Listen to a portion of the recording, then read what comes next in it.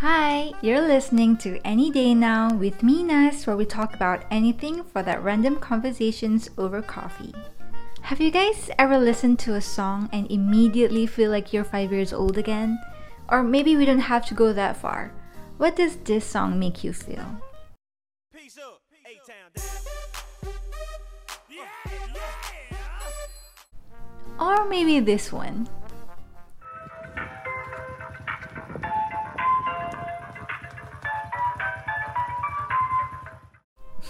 Do you feel old? See, that's the thing about nostalgia, and that's what we're going to talk about today. Except in a more specific realm of topic, which is advertising.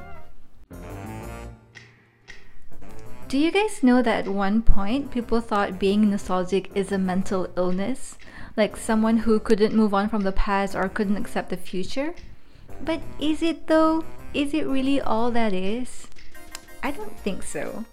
Nostalgia to me is like comfort food. It transports us back to a simpler, happier place. Like how watching an old Disney movie feels like a warm blanket to me when I'm stressed about adulting. It is the closest thing I can get to time traveling for sure. Because there's no better time to relive happy memories than during the pandemic. And marketers, they know it. They know we want that familiar slice of the past. It was a whole trend in the year 2020 and still is now.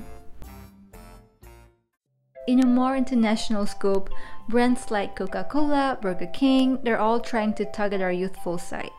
Burger King even went on a full rebranding where they changed their logo back to the ones from the 70s. That's bold. And in Malaysia, Milo jumped on the trend and released a whole collection of limited edition can designs through the decades. And then suddenly everyone started talking about the famous Milo truck. You know, the ones where we had to queue up for during recess in primary school for that one cup of cold Milo. Good times. So, does nostalgia advertising work? It sure does. If using soft sell or emotions is what works best in advertisements, then nostalgia is definitely the best tool out there.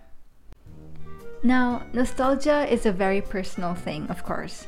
What could be nostalgic to my childhood does not necessarily bring the same effect on you. But either way, when brands know just where to hit the right spot, they can convey a sense of belonging, safety, comfort, and all of the other positive feelings that nostalgia advertising creates. It somehow makes the brand feel relatable, sort of like a personal connection. And I think that's smart. So maybe I'm not stuck in the past. Maybe I'm using nostalgia as a coping mechanism. Maybe so do you, especially during the pandemic. And guess what? That's completely okay. It works on me and a whole lot of other people, so it's effective. So yeah, that's on nostalgia advertising. What do you guys think? Do you find comfort in the old ways, or are you the type of person who only looks straight ahead? Anyhow, I hope you find this entertaining, and I hope to talk to you guys again soon. Maybe someday, any day. Don't forget to follow, and bye!